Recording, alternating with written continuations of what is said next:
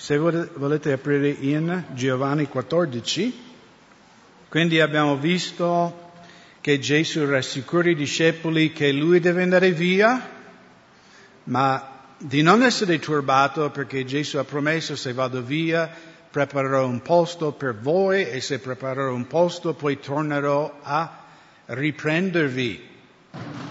E poi Tommaso dice: Signore, ma non sappiamo dove stai andando, non sappiamo la via. E quindi domenica scorsa abbiamo visto Gesù ha detto: io sono la via, la verità e la vita.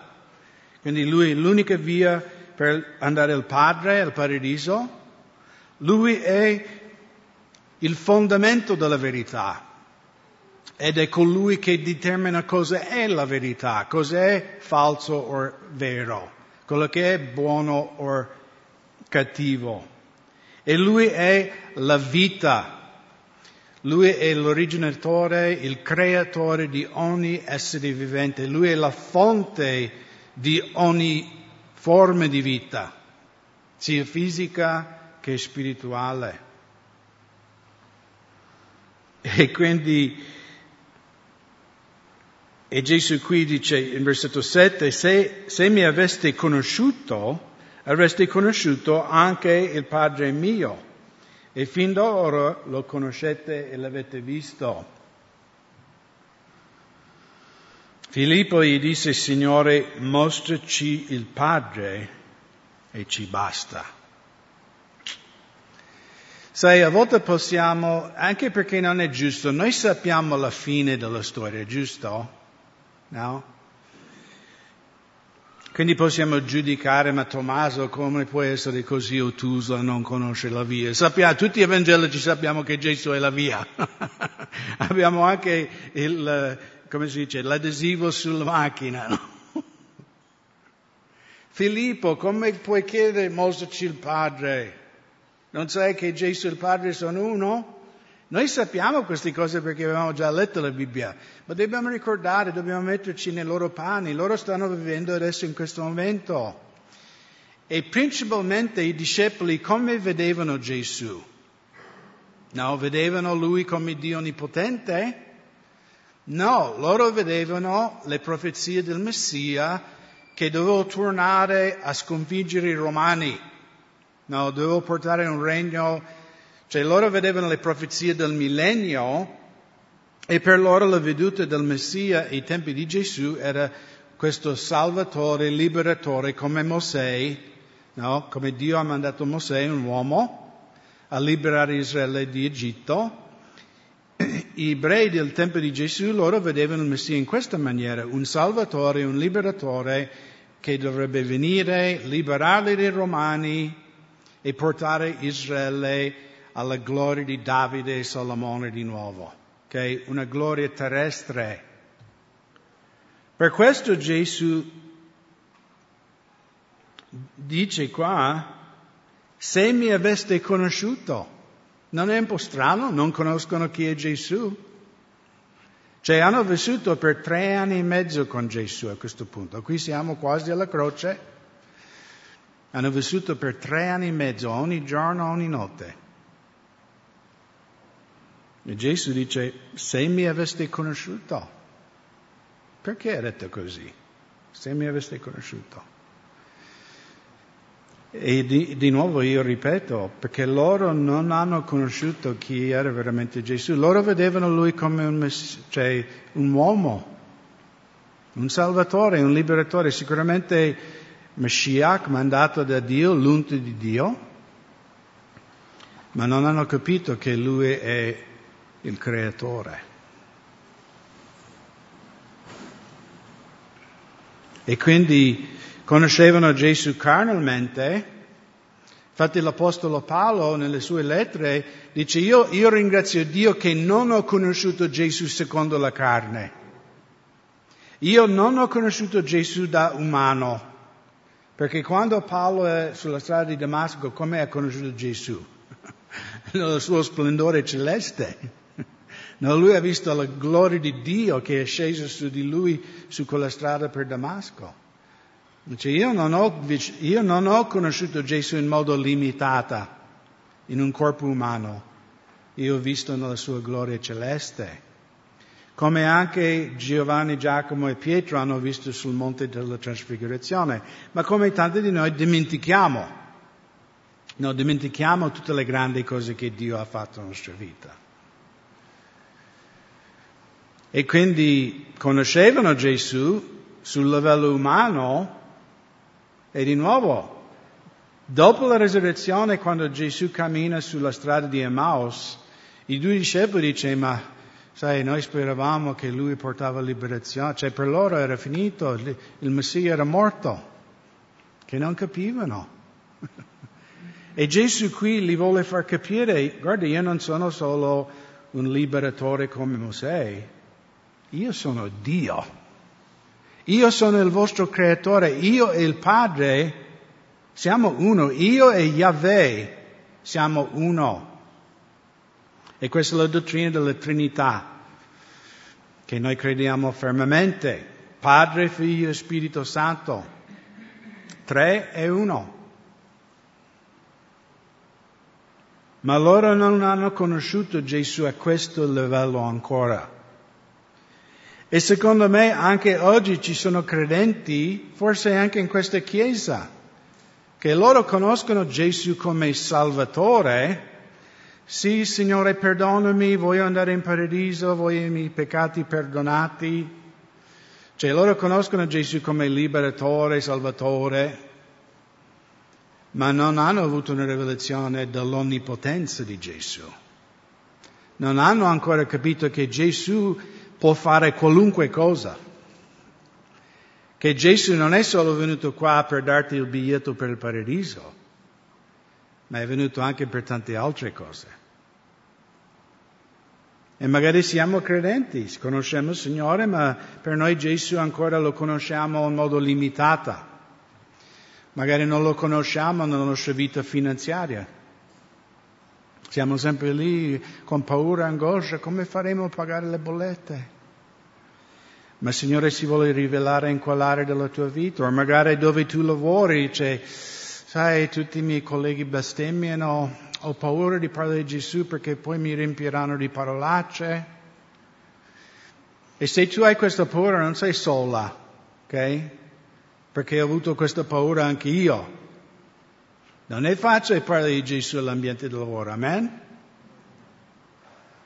Ma anche lì Gesù deve essere il Re, anche lì Gesù deve regnare le nostre paure, ci deve dare coraggio, in modo che dovunque ci troviamo possiamo testimoniare con franchezza della grazia di Dio. E di quanto è meraviglioso il nostro Signore. Vedete, fratelli, non possiamo di nuovo guardare storti i discepoli e dire, Filippo, ma sei così ottuso? E magari Gesù guarda me e dice, ma Craig, tu sei anche un po' ottuso. Perché questa area della tua vita io ancora non regno su quella parte. Non hai mollato lì, lo tieni stretto. Quindi stiamo attenti di giudicare i discepoli, perché secondo me siamo uguali. Quindi Filippo, in versetto 8, Signore, mostraci il Padre e ci basta. No, questo mi ricorda un po' quel credente immaturo o quella persona immaturo, ma se Dio esiste, no? Ok Dio, se tu esiste fai questo, no? Obbedisci i miei comandi. Secondo voi Dio ubbidirà i vostri comandi? No, hai capito male. Perché Dio non si manifesta nell'arroganza, ma nell'umiltà. E Filippo in pratica dice, Gesù, apri il cielo, farci vedere Dio, Yahweh sul trono, no? E poi ci basta, quindi poi crederemo in te. Poi crederemo. E Gesù, chiaramente rattristato, risponde in versetto 9, da tanto tempo io sono con voi e tu non mi hai ancora conosciuto, Filippo? Quindi mi hai conosciuto solo carnalmente. Non hai capito chi sono io. Tu mi vedi come un Salvatore umano. Chi ha visto me ha visto il Padre. Come mai dici mostraci il Padre? Volete conoscere come è Dio? Leggi il Vangelo. Gesù è venuto qui in carne umana per mostrarci chi è Dio. Nel Vangelo cos'è la cosa che fa arrabbiare più di ogni altra cosa Gesù? Secondo voi? L'ipocrisia? La religiosità? Persone che mal rappresentano Dio? No? Con violenza lui ha cacciato i venditori del Tempio, della piazza del Tempio. Questo è chi è Dio. Quando Gesù ha guardato quella donna in adultera, ha detto: dove sono coloro che ti condannano? Neanche io ti condanno, vai e non peccare più. Chi mi segue, chi cammina alla luce non camminerà più nelle tenebre. Questo è chi è Dio. Se vuoi conoscere Dio, conosci Gesù. Gesù dice: io e il Padre siamo uno. Chi ha visto me ha visto Dio.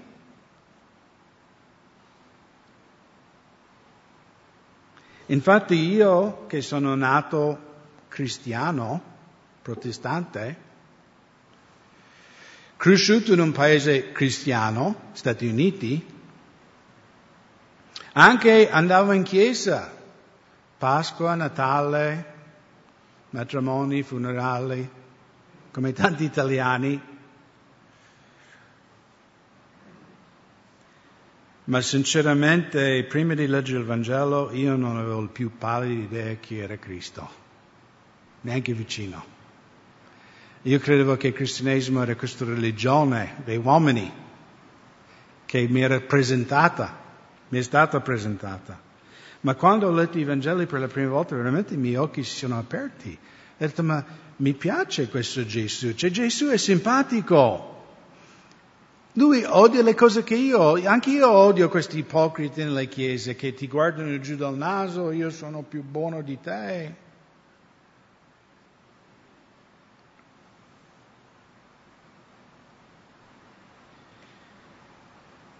Versetto 10: non credi che io sono nel Padre e che il Padre è in me? Le parole che io vi dico non le dico da me stesso, è il Padre che dimora in me e colui che fa le opere. Credetemi che io sono nel Padre e che il Padre è in me, se no credetemi a motivo delle opere stesse. Quindi Gesù qui ragionando con Filippo, e non solo lui, perché sicuramente Filippo era la portavoce, e sicuramente gli altri un po' pensavano anche così. Sappiamo già, no? Anche dopo la morte i discepoli ancora pensavano che veniva questo guerriero umano per portare gloria umana alla nazione di Israele. E Gesù dice: se non vuoi credere a quello che dico, credi in miracoli che avete visto con le vostre mani. Queste sono le prove che Dio mi ha dato, che Dio ha dato riguardo a me. Ancora oggi io guardo 120 umani questa mattina circa e direi che sono 120 testimonianze della potenza di Dio, dei miracoli che Dio fa in una vita umana. Altrimenti perché saremo qui questa mattina a mezzo luglio sotto il caldo a sudare? Giusto? Potremmo essere in spiaggia in questo momento, dove c'è fresco, o in montagna. Ma perché siamo qui? Perché amiamo Dio. Perché noi abbiamo visto le opere del Padre nella propria vita.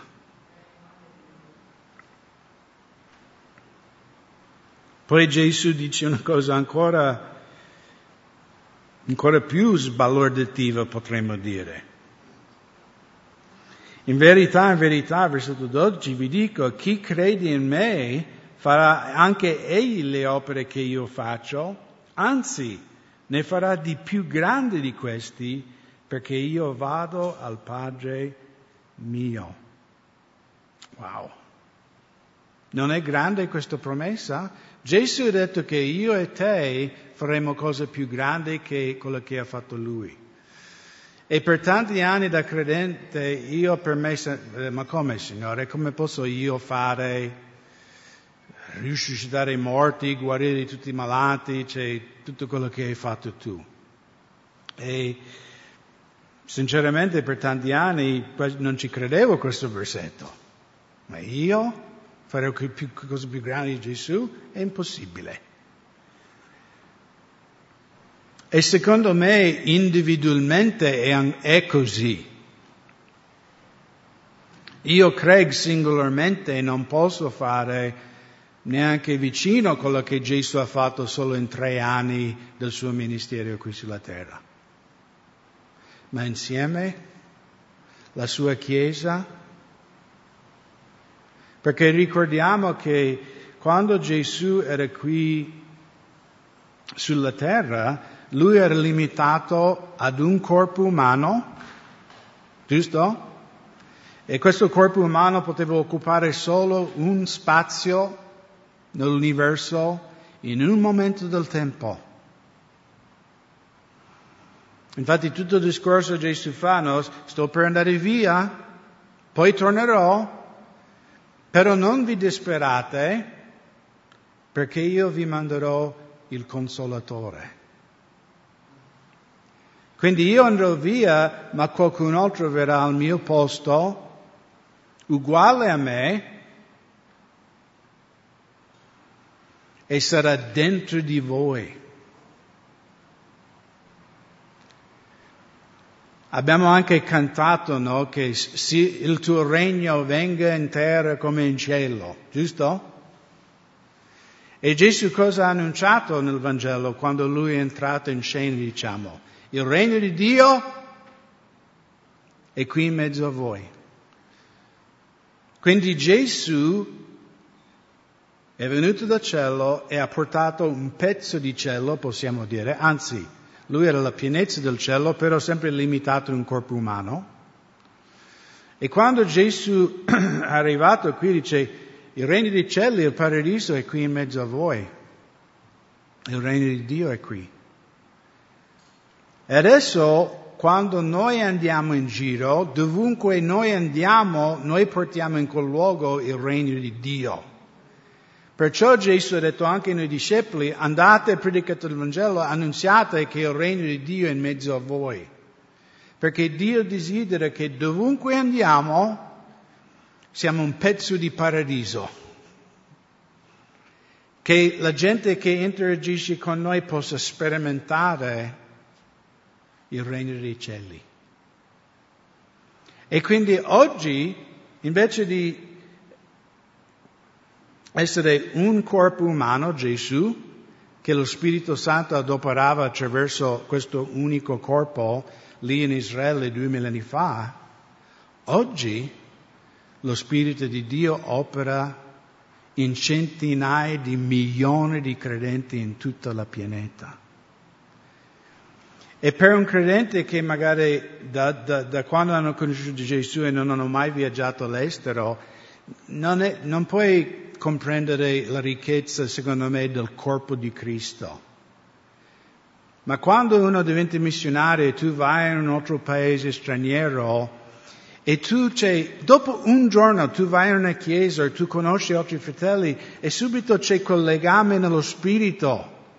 Che qui io ho fratelli, qui ho sorelle, qui ho madre e padre. Ed è un'esperienza meravigliosa. E quindi, se non siete mai stati all'estero, andate. E quando andate, non andate solo in vacanza per vedere i paesi poveri. Andate in una comunità e dice, io sono vostro fratello o sorella dell'Italia, Dio vi benedica. E sperimentate il corpo di Cristo. Perché io ho vissuto veramente, quando Gesù ha detto, se tu lasci madre, padre, sorelle, case, per il mio regno, tu avrai 100 volte su questa terra, in questa vita, e poi la vita eterna. Io ho avuto mamme, voi sapete che io ho perso la mamma quando avevo 26 anni, quindi la stessa età di Abigail, mia figlia. Io credevo essere grande a 26 anni, ma adesso guardo uno di 26 anni e dico, un bambino. Non vi offendete quello che... Ma poi quando avrete 60 anni capirete.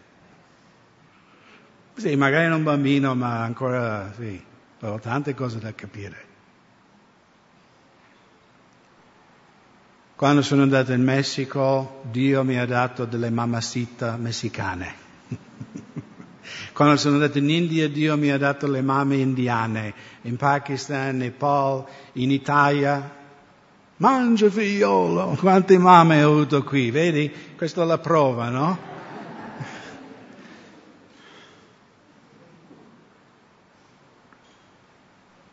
Per questo Gesù ha detto, quando poi io sarò andato via, voi farete cose molto più grandi di quello che io ho fatto. Anche la nostra piccola comunità. No, molti di voi sapete che circa 7-8 anni fa la radio evangelica lì a Torino, senza avvisarci, hanno scaricato i studi del nostro sito della chiesa di Montebelluna quando eravamo nel Capannone e ha cominciato a trasmettere questi studi in tutta la zona di Torino. Poi Andy ha sviluppato il sito della chiesa, sapete che trasmettiamo, ogni culto viene trasmesso in tutto il mondo, l'internet. E noi abbiamo fratelli in Cina che ascoltano il culto ogni domenica con noi. È già sera in Cina. Loro prendono la Santa Cena quando prendiamo noi la Santa Cena. Alcuni anni fa eravamo giù a Gran Sasso a fare una conferenza ed era venuto un fratello lì dalla costa adriatica che non avevo mai conosciuto. E lui viene da me, Silvana, con sua moglie, e dice, fratello Craig, tu non mi conosci, ma io mi sento che ti conosco così intimamente, perché ho sentito le tue testimonianze della tenda, e quando hai fatto questo, hai fatto quello. E io ho detto, scusa fratello, non mi ricordo di te, perché sai, con la tenda ho conosciuto migliaia di credenti, quindi è impossibile ricordare tutti. Ho detto, no, ma tu non mi hai mai conosciuto. Però lui ha detto, io lavoravo per un'azienda qui in Italia e questa azienda mi ha mandato in Serbia per 2 anni per una cosa di costruzione e io sono stato per 2 anni in Serbia e l'unica chiesa che ho frequentato era la Calvary Chapel di Montebelluna sull'internet. Era l'unico legame che io avevo con altri credenti che parlavano italiano. E è stato umiliante, perché io e Silvano ero lì, lui ha detto, anche la prima domenica del mese io mi preparavo il pane e il vino, e lui piangeva, e io facevo la Santa Cena con voi dalla Serbia. Immaginate, anche io, fratello, ti vogliamo bene, no? E lui ha detto, veramente la chiesa di Montebelluna per me è stato tipo un salvagente. Perché era l'unico mezzo che, sì, leggevo la Bibbia, pregavo, ma era l'unico mezzo perché lì non c'erano chiese italiane. Io lavoravo con i miei colleghi, era un cantiere là, ma l'unica comunione che avevo con altri credenti era della vostra comunità. E non ma per dire, no? Cioè Gesù parlava anche di queste cose. Che in questo momento, qualunque luogo nel mondo, qualcuno può seguire questo culto. E adesso tante chiese lo fanno, no? Ma per dire, non voglio dire che siamo tutti piccoli Gesù, perché questo è blasfema, però siamo piccoli pezzi del regno di Dio, dovunque nel mondo. In ogni angolo del mondo c'è la presenza di Dio, per mezzo dello Spirito Santo. Poi Gesù continua qui, e qualunque cosa, versetto 13, chiederete nel mio nome, io lo farò. affinché il Padre sia glorificato nel Figlio. Se chiedete qualcosa nel mio nome, io lo farò. Allora qui bisogna correggere un grande errore, eresia in Italia. E non solo in Italia, tutto il mondo. Alcuni credenti credono che basta che tu metti alla fine della preghiera nel nome di Gesù e questo fosse un magico talismano, no? Che tu avrai la risposta. Basta, e poi devi gridare anche, più forte che grida, più potente la preghiera. Amen? No? Nel nome di Gesù, no fratello. Una volta è venuta una sorella di fratello, fai una preghiera di potenza. Proverò, sorella. Cosa? Potenza. Devo accendere una candela? Non so, non ho capito. Una stecca di dinamite? Boom!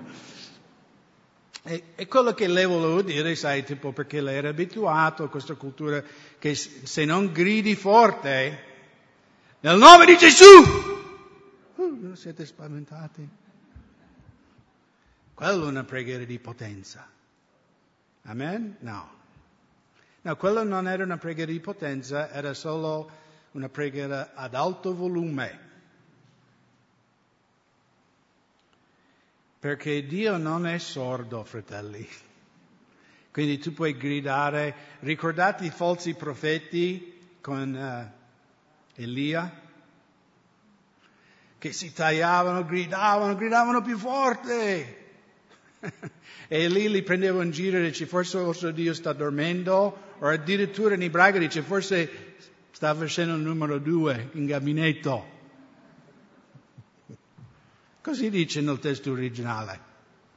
Forse in bagno, vostro Dio. Loro gridavano più forte, si tagliavano, facevano un macello. Ma non è il volume della nostra voce, perché questa, io farò qualunque cosa che chiederete, ha delle pallette, ok? Che molti credenti dicono, no, la Bibbia dice qualunque cosa, se io chiedo un Mercedes, Dio mi deve dare un Mercedes. No, fratello, non è questo quello che è scritto. Cosa è scritto? Se chiedete qualcosa nel mio nome, ok? E nel mio nome non vuol dire che tu metti il nome di Gesù alla fine come talismano della tua preghiera. Perché ricordate, i nomi nella Bibbia parlavano di cosa nella vita di una persona? Il loro carattere. Gesù, Yeshua, cosa significa? Yahweh è salvezza. Perché Gesù è venuto qui, quindi il nome di Gesù parla di chi Lui è, della sua missione, del suo destino. Gesù, io sono venuto a cercare e salvare quelli che erano persi. Quindi il nome Gesù, Yah salva. Gesù è venuto per salvare le anime. Quindi quando tu preghi nel nome di Gesù, stai pregando secondo suo carattere e suo volere. Ok? Di nuovo, e molti nella prosperità, queste chiese qui, predicano tante eresie, basta mettere il nome di Gesù, qualunque cosa avrai. Non è così. Tu devi pregare secondo, in conformità al carattere di Cristo e suo volere. Per questo Giacomo dice, no, voi chiedete e non avete perché chiedete male.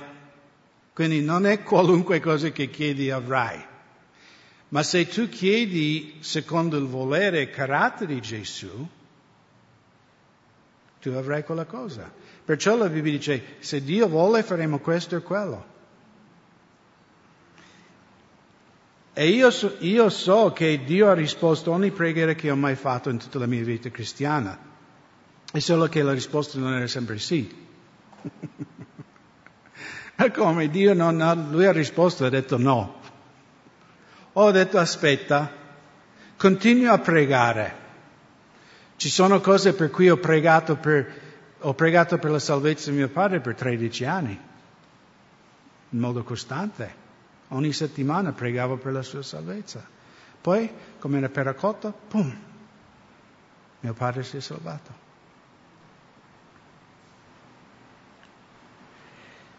Se mi amate, osservate i miei comandamenti. E io pregherò il Padre ed Egli vi darà un altro consolatore che rimanga con voi per sempre.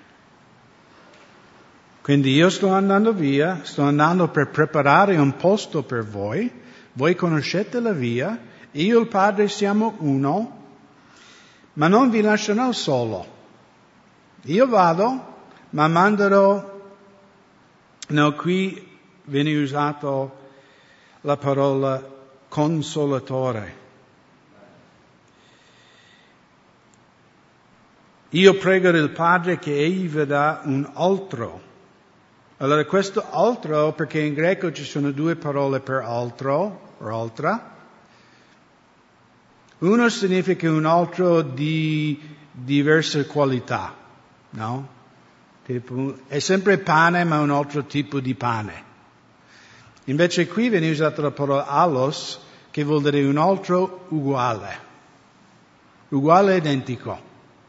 Quindi Gesù dice, io manderò qualcun altro è uguale a me, uguale in potenza, uguale in saggezza, uguale in tutto. Solo non limitato da questo corpo umano. E qui viene usato un altro consolatore, che è la parola parakletos, che viene usato come consolatore, aiutante, colui che soccorre. Viene usato in 1 Giovanni 2,1 quando Giovanni dichiara che noi abbiamo un avvocato presso il Padre, Gesù Cristo il giusto. Anche lì Giovanni usa la parola parakletos per Gesù. Uno che intercede per noi. Quindi Gesù andrà via, ci lascerà il consolatore che rimanga con voi finché siete bravi. Così è scritto? Così è scritto o non è scritto? Siete un po' fiacchi oggi, fratelli? È scritto così o no? No, ok. Cosa è scritto? Rimanga con voi per sempre. Questo è il contrario del Vecchio Testamento. Nel Vecchio Patto, lo Spirito di Dio poteva scendere su una persona e ungerli e usarli e poi poteva allontanarsi da quella persona. Abbiamo il classico esempio in 1 Samuele 16. Lo Spirito di Dio scendeva su Saulo e egli profetizzava per lo Spirito Santo. Poi, chi conosce la storia? Lo Spirito di Dio è rimasto con lui? No, la Bibbia dice che lo Spirito di Dio si è allontanato da Saulo. E non è solo rimasto così, in modo neutrale. Poi che è successo? Un spirito maligno è venuto su di lui. Quindi nel Vecchio Patto, prima della croce, il Spirito poteva venire, poteva arrivederci. Ma qui Gesù dà una promessa non grande, iper grande.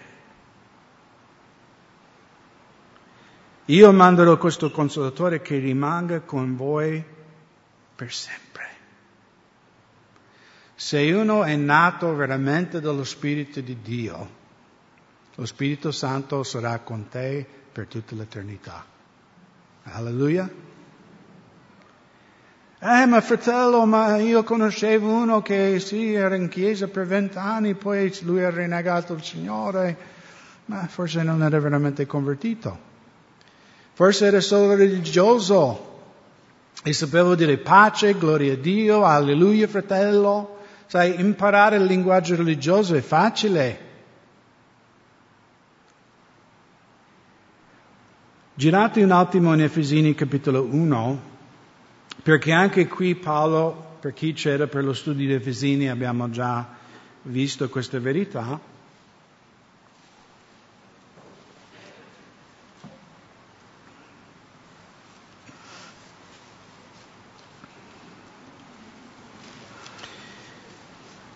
In Efesini capitolo 1, da versetto 11 a versetto 14, e qui in Lui è Cristo, in Gesù, Efesini 1:11, in Lui siamo anche stati scelti, in Lui siamo anche stati scelti per un'eredità, essendo predestinati secondo il proponimento di colui che opera tutte le cose secondo il consiglio della sua volontà, affinché fossimo all'ode della sua gloria, noi che prima abbiamo sperato in Cristo. In Lui anche voi, dopo aver udito la parola della verità, il Vangelo della vostra salvezza, e aver creduto, siete stati sigillati con lo Spirito Santo della promessa, il quale è la garanzia della nostra eredità in vista della piena redenzione dell'acquistata proprietà all'ode della sua gloria. Alleluia! E cosa sta dicendo qui Paolo? Che quando uno è veramente nato dallo Spirito Santo, e questa è una cosa, no? Tu puoi anche battezzarsi nella Calvary Chapel domenica prossima, ma non è la garanzia che tu sei salvato. Io e tutti gli altri fratelli di questa chiesa possiamo dire, quello è un credente, ma non sappiamo veramente, perché è una cosa fra te e Dio. Ci sarà frutto nel lungo andare se tu sei veramente un fratello o una sorella. Siamo d'accordo? Perché se io sono figlio di un perro, cosa sono? Una pera, giusto? Se io sono figlio di Dio Padre, allora vivrò di conseguenza.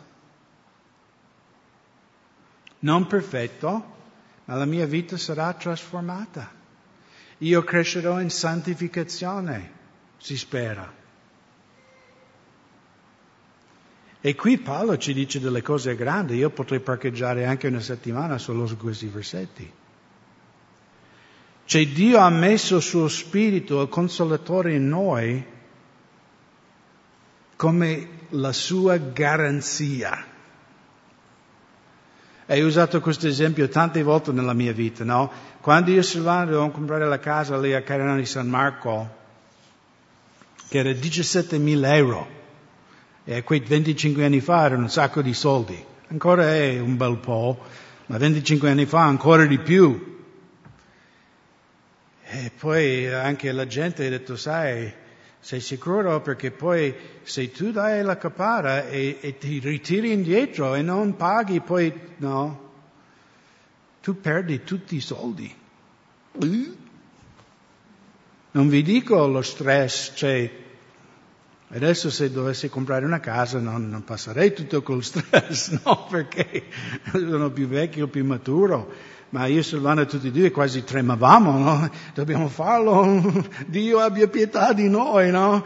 E poi, fratelli, non vi dico. Noi abbiamo fatto il rogito, no? Davanti al notaio, abbiamo pagato le tasse, quindi lo zio Sam italiano, zio Samuele, abbiamo pagato l'agenzia, abbiamo pagato il notaio. La banca ha messo quello che servivano del prestito e sapete quanto avevamo in conto dopo che abbiamo finito il rogito? 250 euro, che erano 500.000 lire a quell'epoca. Cioè,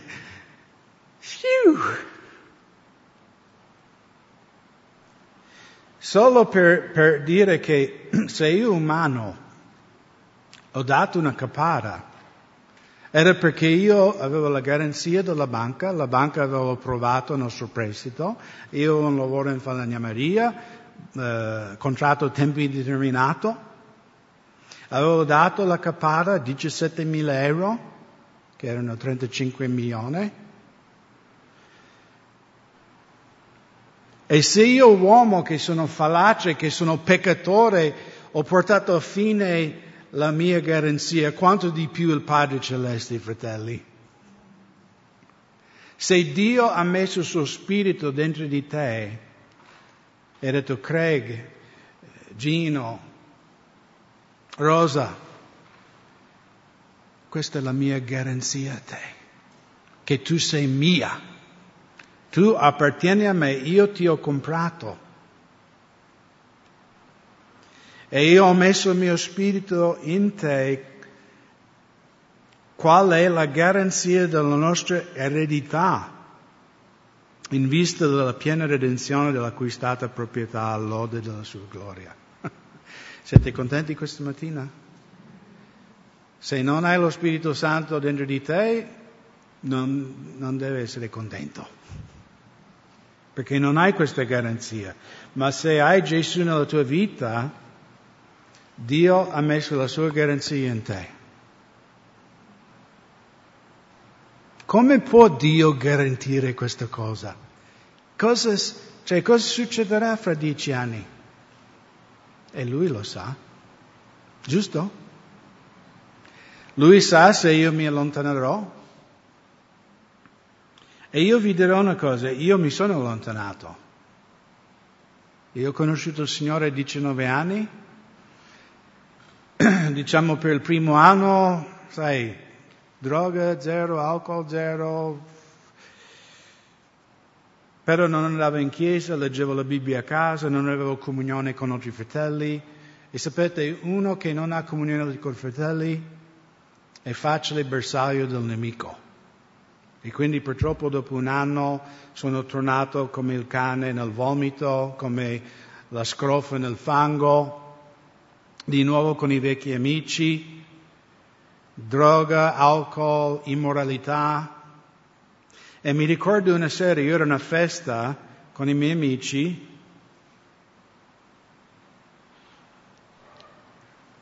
e sai com'è la festa, c'è la musica a tutto volume, e c'era questa canzone di AC/DC, I'm on the highway to hell. Sono sull'autostrada all'inferno. E tutti i miei amici erano dall'altra parte della stanza, sai che uno fa finta di suonare la chitarra, sai come fanno i giovani, l'altra batteria, e loro tutti cantavano in coro, I'm on the highway to hell. E io ho detto, io non voglio essere sull'autostrada per l'inferno. E come lo spirito, capisci? E io non consiglio a nessuno di camminare in disobbedienza a Dio. Questo è un avvertimento. Perché se tu cammini in continua disobbedienza al Signore, il Signore te la darà.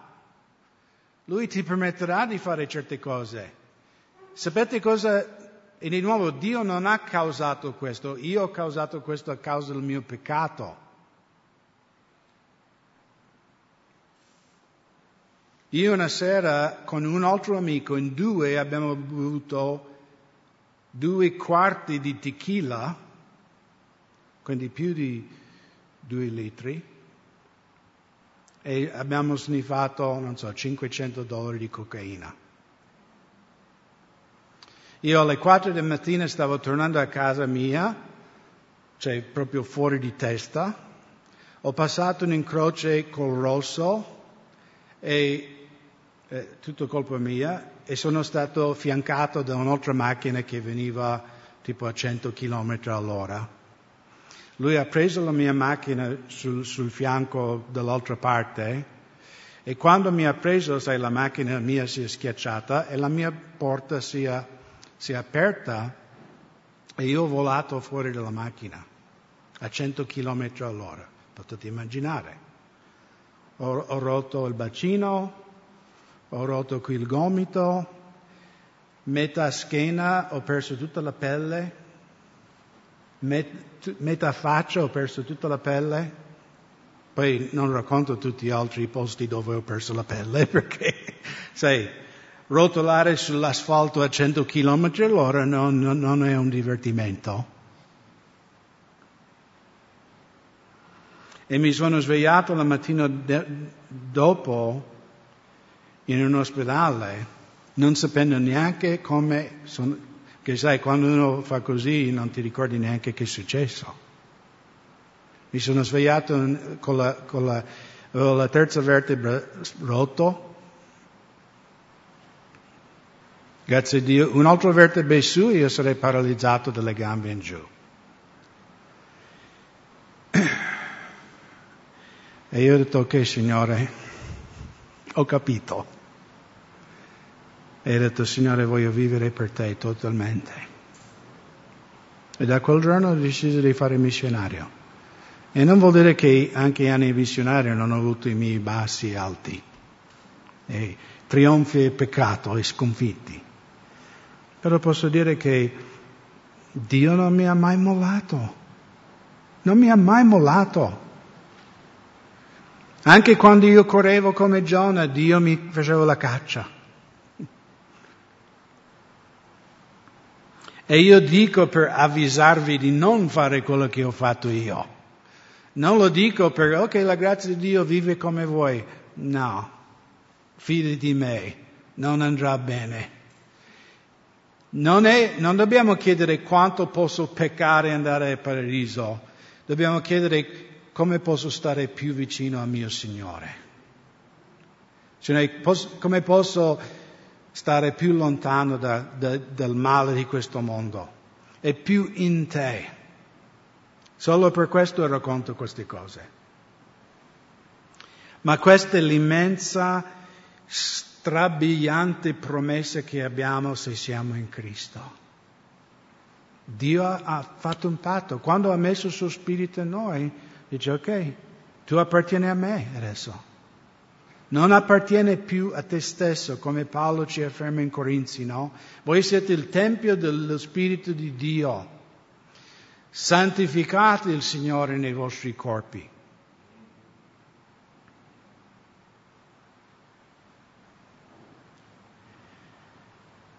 Ed io pregherò il Padre che Egli vi darà un altro consolatore che rimanga con voi per sempre, lo Spirito della verità, che il mondo non può ricevere perché non lo vede e non lo conosce. Ma voi lo conoscete perché dimora con voi e sarà in voi. Vedete la differenza? Lo Spirito era con loro nella persona di Gesù in questo momento. Se Gesù andava via, lo Spirito non era più con loro. Ma Gesù dice, quando io vado via, quando muoio e adempio la redenzione per le vostre anime, allora lo Spirito Santo sarà mandato dentro di voi. Il mio Spirito lavorerà dentro di te e ti santificherò. Lo Spirito della verità. La verità è la parola di Dio. Anche più avanti Gesù in Giovanni 17 dice, Padre, santificali con la verità, la tua parola è verità. Tu vuoi essere più santificato nel Signore? Mettiti nella parola di Dio. Fa che la parola diventa una con te. Come può un giovane allontanare le sue vie del male? Conoscendo la tua parola, Signore. E poi concludiamo qui con versetto 18. Non vi lascerò orfani, tornerò a voi. Quindi ragazzi, io sto andando via, ma manderò un altro uguale a me, il Consolatore, lo Spirito Santo, ed Egli sarà con voi per sempre.